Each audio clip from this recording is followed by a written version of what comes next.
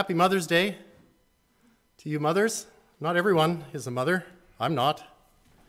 But we all have a mother, or at least had a mother. Have a mother. Some of them have gone on and they're waiting for us to come home too. You know how mothers are when it comes to waiting for their children to come home. And some of us have mothers that are waiting for their children to come home, and it's going to be a wonderful, wonderful time. My message this week, of course, is continuing in the book of James, and I must confess to you right off the get-go that having gone over my message and reading it through several times, I have to admit that it's a little bit scattered, and I think the reason it's scattered is the distressing events around Pastor Art there in Calgary were heavy on my heart, watching how this thing was playing out. And I guess it led to some distraction. Now, all the information I want to present to you in my message this morning is there, but you might have to fish like through for a needle in a haystack to get it in the right order. So I'll present it as I have it, and we'll pray the Lord's blessing on it as we go into it. It is His Word. We are looking at verses 12 through 18. And so in that sense, it is a tremendous blessing to be in His Word. Last week, Pastor Steve brought us a message from Daniel chapter 3 and verses 8 through 30, although he looked at only 3 verses in particular, using the response of Shadrach, Meshach, and Abednego to the Babylonian king, Nebuchadnezzar, and his command to bow before his statue. So applicable for today. Pastor Steve described for us a faith to face the fire in 4 easy-to-remember points. And all of you right now that heard the message are going, oh yeah, I remember all 4 of those points, no problem, right? Because I know that you guys pay attention and are really on top of that type of thing. But for those of you that may have not heard the message, they were 1, faith is rooted. Faith is rooted in the Word of God and the character of Christ. 2, faith is realizing. 3, faith is remembering that God always keeps His promises. He always has. He is always faithful, and He always will. And 4, faith is resting. When we trust God, we can rest in Him, knowing that He's going to take care of what He said He will take care of. 2 weeks ago, in my previous message in the series in James, we looked at verses 9 through 11 of chapter 1, which contrasts for us the lowly man and the rich man. Although there is some debate as to whether this passage describes a rich, righteous person or a person that has obtained riches by oppressing the poor, the main principle we drew out of these few verses was that a person whose primary goal is to gain worldly wealth, power, and influence will suffer the loss of all. And in the end, like all men, even his own life. We read a parable of Jesus where he teaches about the vanity of riches, and we also read the story of Jesus and Zacchaeus to sum up the whole lesson.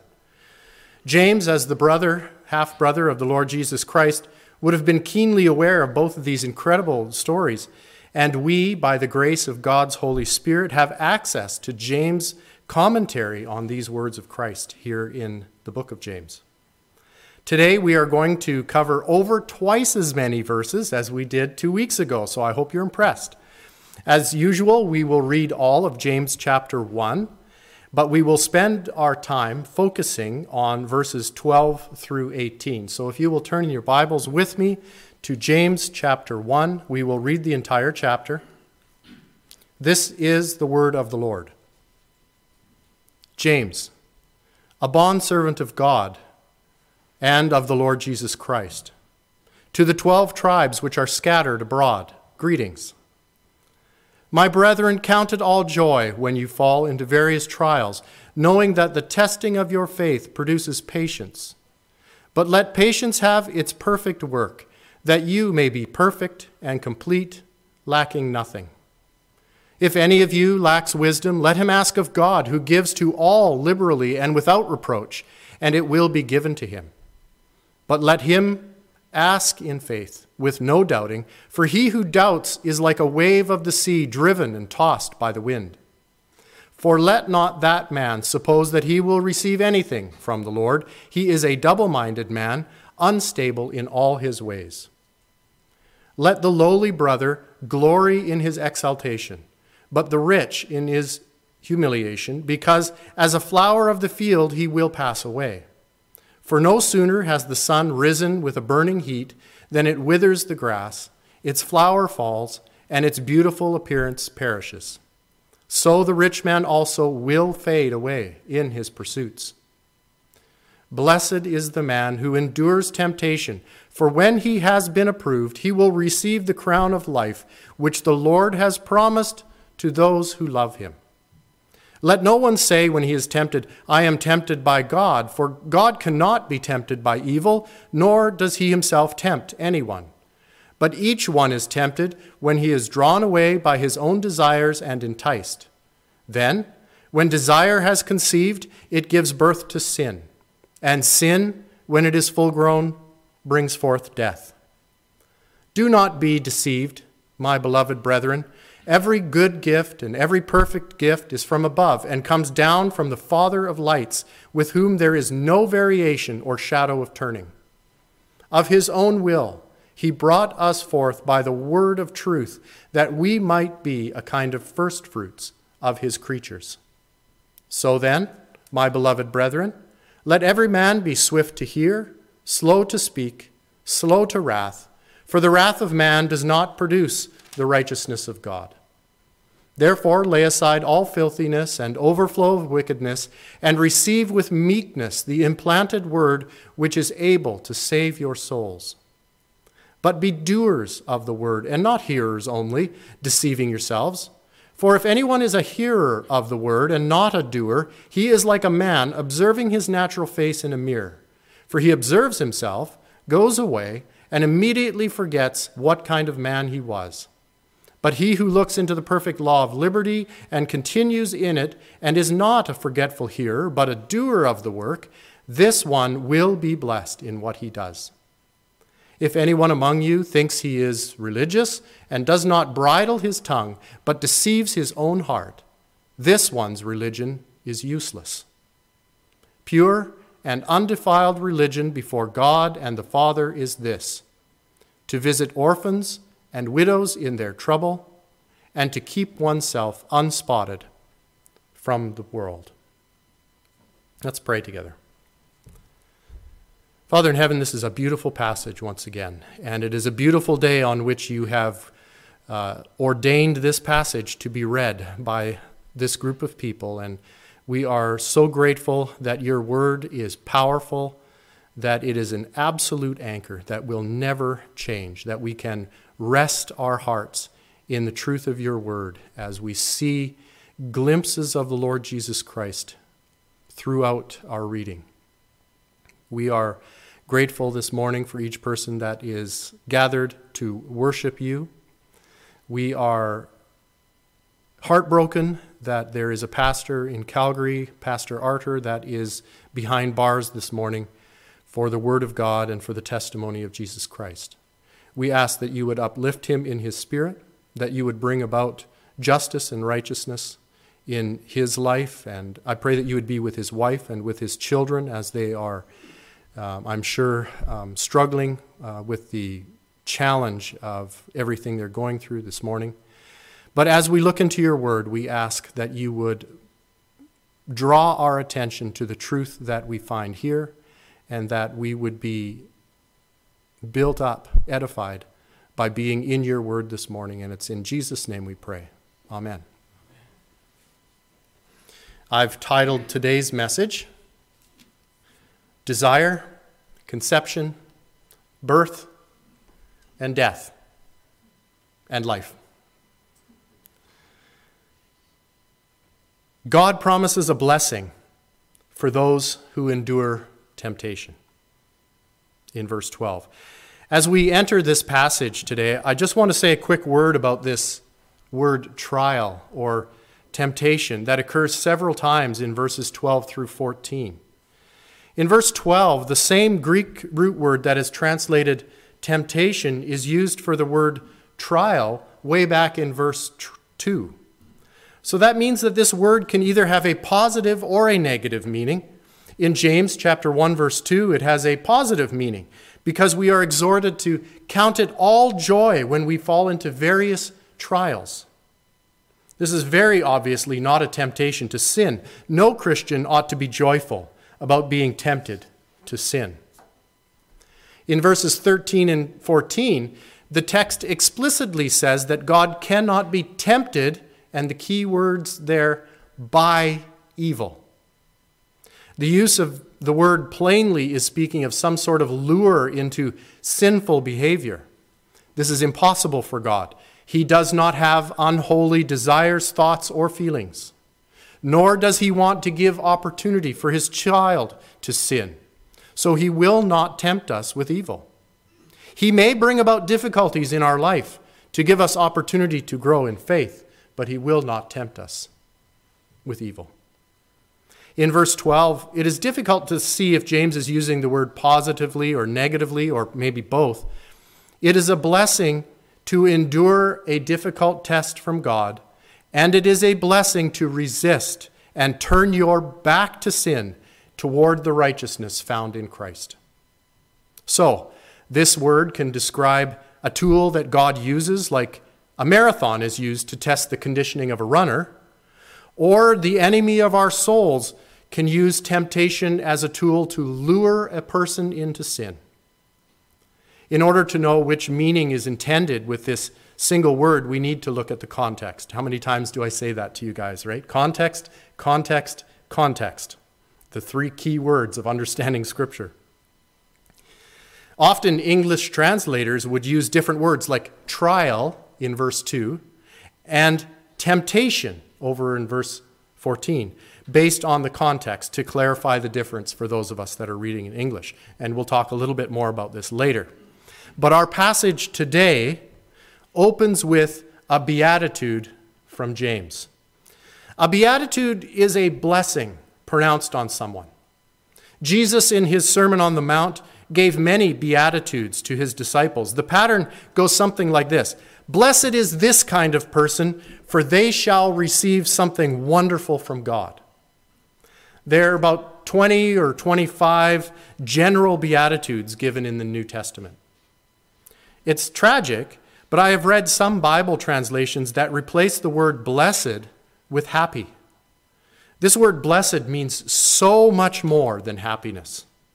Blessedness is a position of being right before God in such a way that he showers his goodness on you, regardless of whether you are happy or sad or anything else.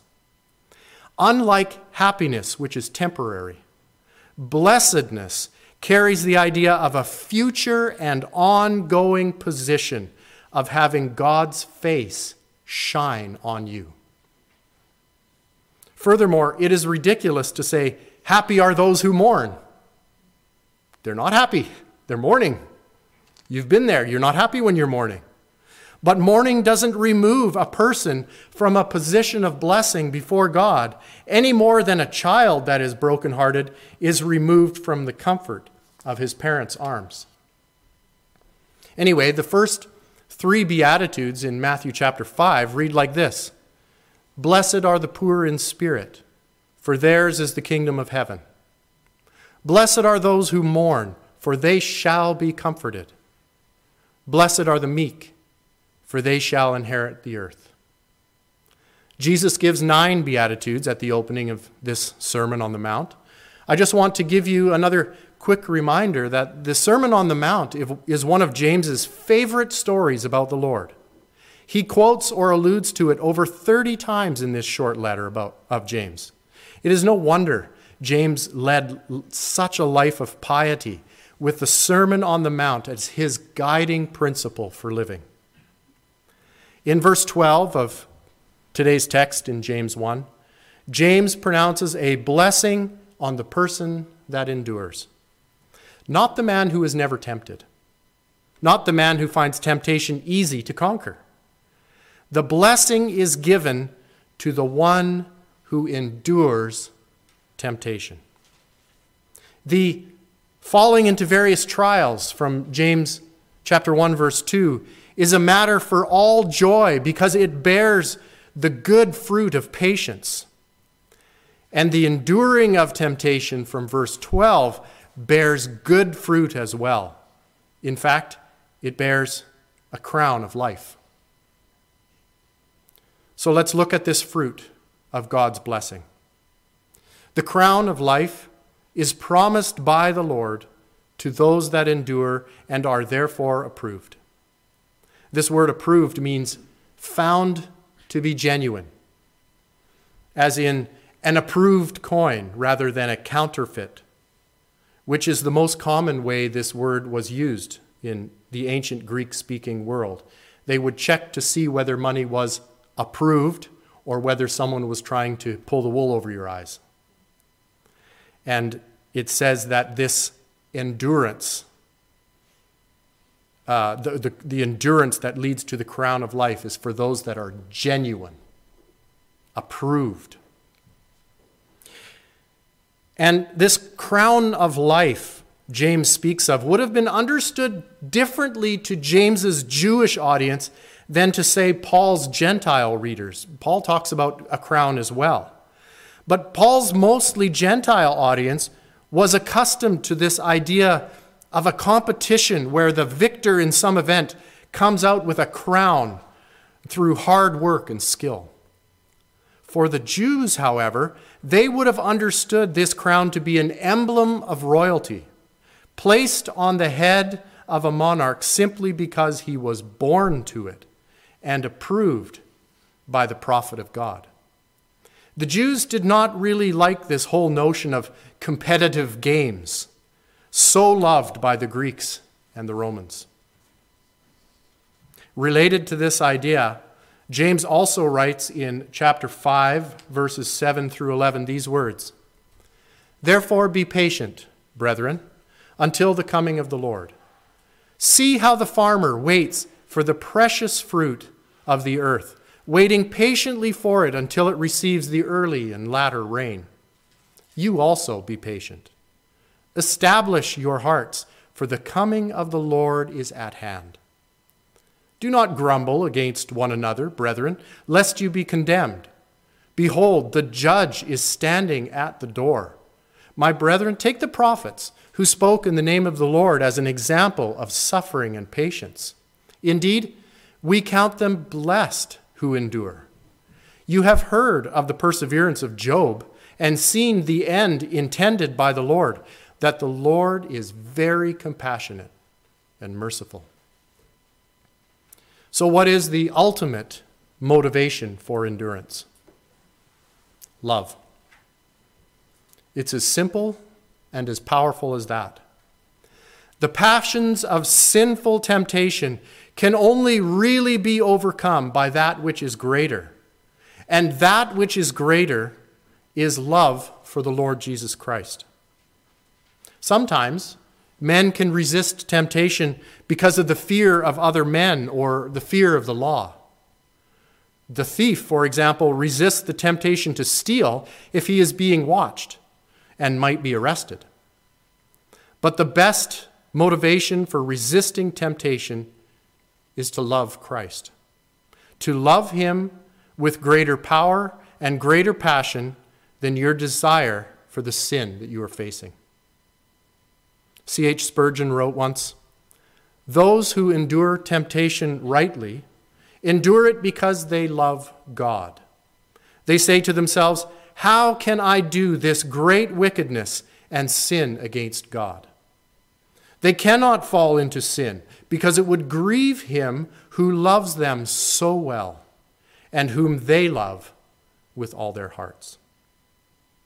And so James writes, "Blessed is the man who endures temptation, for when he has been approved, he will receive the crown of life which the Lord has promised to those who love him."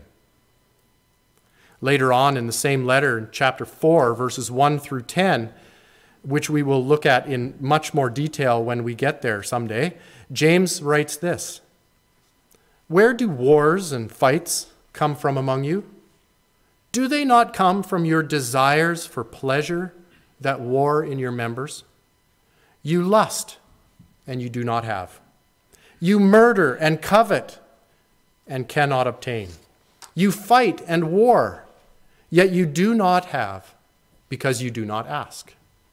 You ask and do not receive, because you ask amiss, that you may spend it on your pleasures. Adulterers and adulteresses, do you not know that friendship with the world is enmity with God? Whoever therefore wants to be a friend of the world makes himself an enemy of God. Or do you think that the Scripture says in vain, the Spirit who dwells in us yearns jealously? But he gives more grace. Therefore, he says, God resists the proud, but gives grace to the humble. Therefore, submit to God. Resist the devil, and he will flee from you. Draw near to God, and he will draw near to you. Cleanse your hands, you sinners, and purify your hearts, you double-minded. Lament and mourn and weep. Let your laughter be turned to mourning and your joy to gloom. Humble yourselves in the sight of the Lord, and he will lift you up."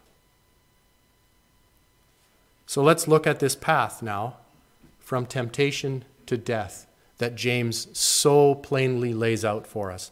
And we've all experienced this. I think it will ring true in our hearts if we have ears to hear. God tempts no one to evil. Temptation to commit sin does not come from God. God may test our faith, but he will never lay something filthy before us or expose us to sin. God does not test your faith by allowing an opportunity to cheat on your taxes or placing you in a situation that may lead to adultery or any such thing.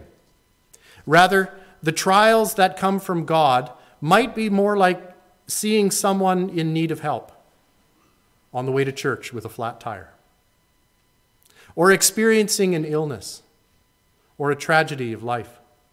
These things are not the sort of things that promote sin or lure you into sinful behavior, but they can be tremendously difficult nevertheless. We all know that if we've ever experienced someone that we love going through an illness or succumbing to death.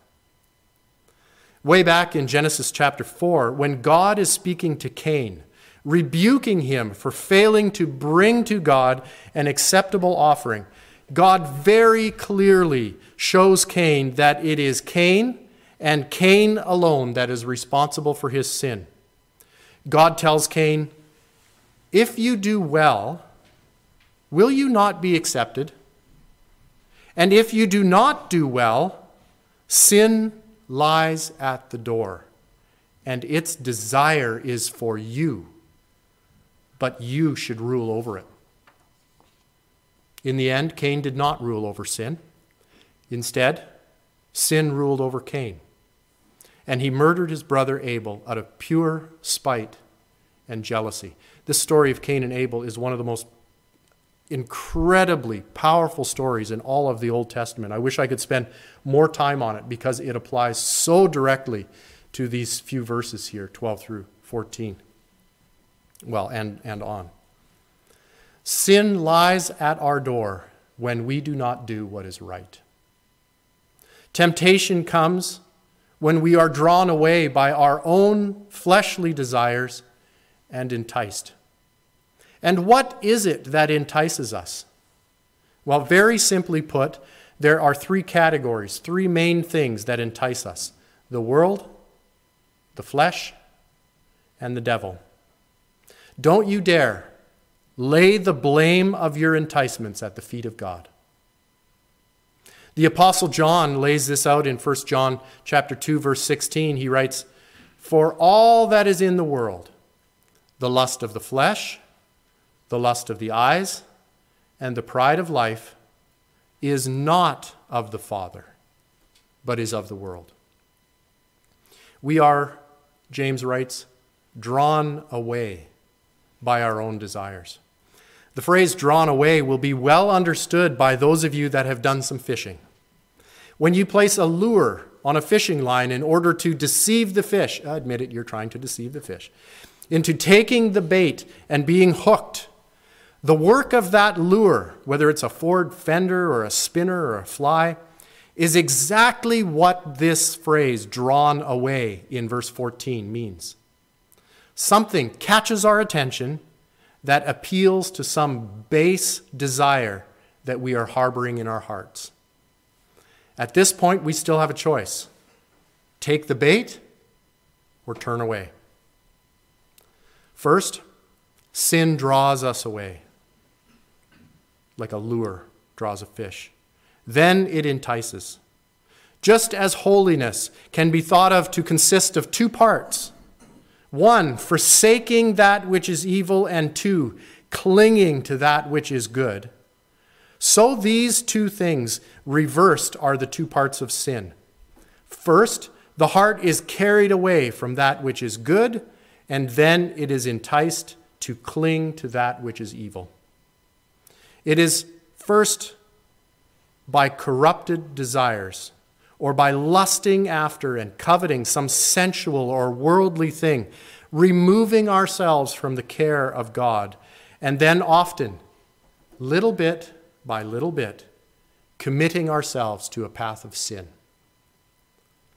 Our enemy, Satan, may certainly tempt us, but we are only hooked as our own fallen nature corrupts our God-given desires. We often give Satan too much credit for his tempting powers and fail to recognize that we are drawn away by our own desires, the scripture says. Tragically, some people practically beg Satan to tempt them by spending their time swimming among the lures. This desire then conceives and gives birth to sin and eventually death. At this point, a person is entering a very serious and dangerous situation. Death is hidden, but it is just around the corner. A person is one small step away from entering death's domain. Once we have been enticed, sin has taken us by the hand and is gently but persistently guiding us away from the truth and the life found alone in God through Christ. If we as believers have come to this point, we must cry out to God to strengthen us by His Spirit, to turn away from our sin and toward Christ once again. We need His forgiveness so that our relationship with God can be healed. And I want to pause just for a moment here to make something perfectly clear. I am not suggesting that our salvation is in jeopardy because we have committed some sin. Can you imagine living like that? If you have trusted Christ, you are in Him, and nothing can separate you from the love of God in Him. But when we consistently walk in disobedience to the commands of Christ, we find our relationship to God strained and tainted. We can become prayerless, disinterested in His word, not seeking His wisdom moment by moment, failing to love our brothers and sisters in Christ, and in general, apathetic or uncaring about our spiritual lives, even as believers. It is a kind of spiritual desert. If this is where you have wandered, you need to bring your sin to the cross of Christ and ask Him to restore you, not necessarily to salvation, but to the joy of your salvation, where you can walk not in the desert, but in the lush garden of His blessing and intimacy with Christ. Up to this point, I have not mentioned about what I believe to be one of James's primary motivations for this particular set of verses, but I believe you will find it in Proverbs chapter 5. From there, and I'll let you study and read that on your own this week, James represents men's base desires as a harlot, which entices their understanding and will into its impure embraces, and from that union conceives sin. Sin, being brought forth, immediately acts and is fed by frequent repetition until at length it gains such strength that in its turn it brings forth death. Adam Clarke, the theologian from the UK, says this: "This is the true genealogy of sin and death." What about deception? The thing most troubling about deception is this: you can only be deceived when you committed yourself to believing that something is true. And that's why it's so important for us to be in the Word. Deadly deception. Our enemy will try to deceive us into believing that the pursuit of our corrupt desires, whatever they may be, and we all have our own, and they may be unique to us, into believing that our corrupt desires will somehow, for the first time in the history of the universe, produce life and goodness for us. And if not that, at least satisfaction. But it never does, and it never will. Sin will take you farther than you want to go, slowly but wholly taking control.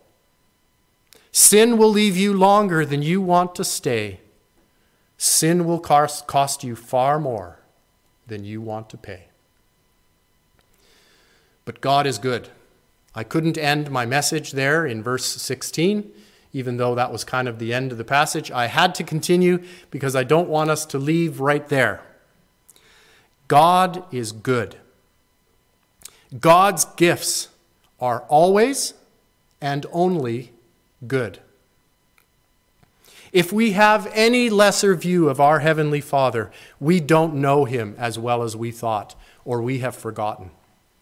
Jesus made this very powerful statement in Luke chapter 11, verses 9 through 13. "So I say to you, ask, and it will be given to you. Seek, and you will find. Knock, and it will be opened to you. For everyone who asks receives, and he who seeks finds, and to him who knocks it will be opened. If a son asks for bread from any father among you, will he give him a stone? Or if he asks for a fish, will he give him a serpent instead of a fish? Or if he asks for an egg, will he offer him a scorpion? If you then, being evil," boy, did he know our hearts, didn't he? "Know how to give good gifts to your children, how much more will your heavenly Father give the Holy Spirit to those who ask him?" God's goodness is constant. There is no variation with him. This relationship between God and light that we see here at the end of our passage today is a strong sentiment in Jewish thought. When James refers to God as the Father of lights, he is giving us a little glimpse into his Jewish heart. And it is a beautiful thought, isn't it? I find it a beautiful thought.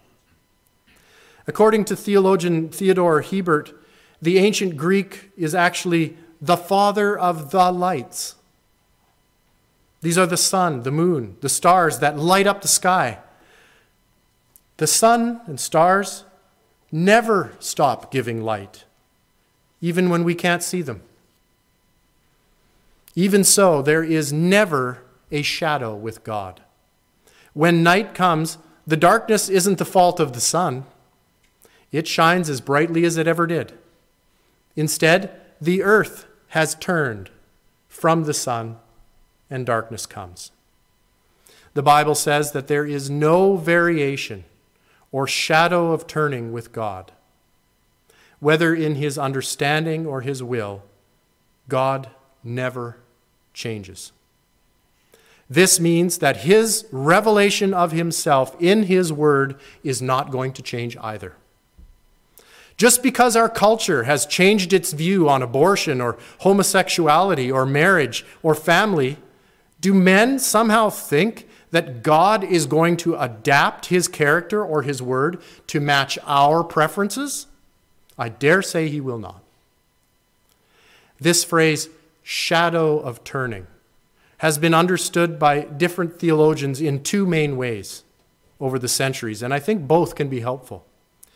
The first understanding is that there is no shadow that is safe from the light of God. On earth, shadows move and change as the earth turns, blocking the light from different places at different times. This is not so with God. Nothing is hidden from him, by day or by night. The second understanding is using this phrase to emphasize God's constancy. In other words, James is saying that not only does God not change, there isn't even a shadow of change in our Heavenly Father. Both of these views are true in pointing us to a God in whom we can have complete and utter reliance. Our faith in him will never be disappointed, and our hope in him is an anchor that no storm will loosen. The believer, it says, is brought forth by the word of truth, by God's will. James understood that the gift of salvation was given by God and not earned by the work or obedience of man. It is of God's own will that he brought us forth for salvation. This phrase in verse 18, brought us forth, is the same phrase used in verse 15 that we just looked at, where James is writing that sin brings forth death. The idea sort of is gives birth to death, produces death. But God brings forth life. He is showing us how these two things are exact opposites. Sin brings forth death. God brings forth life. What do you choose? Sin and death, or Christ and life? God's good work begins in us, but there is more and greater yet to come.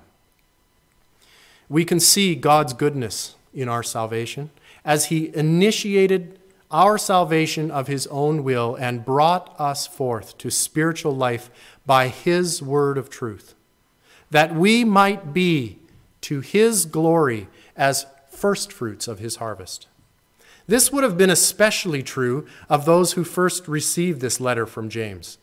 The first Christians were Jews. Because Jesus died and rose again in Jerusalem, while the city was filled with Jews from all over the world, they were the first to experience and trust the gospel. 3 times in the early part of his letter to the Romans, for example, Paul uses the phrase, to the Jew first, and also for the Greek.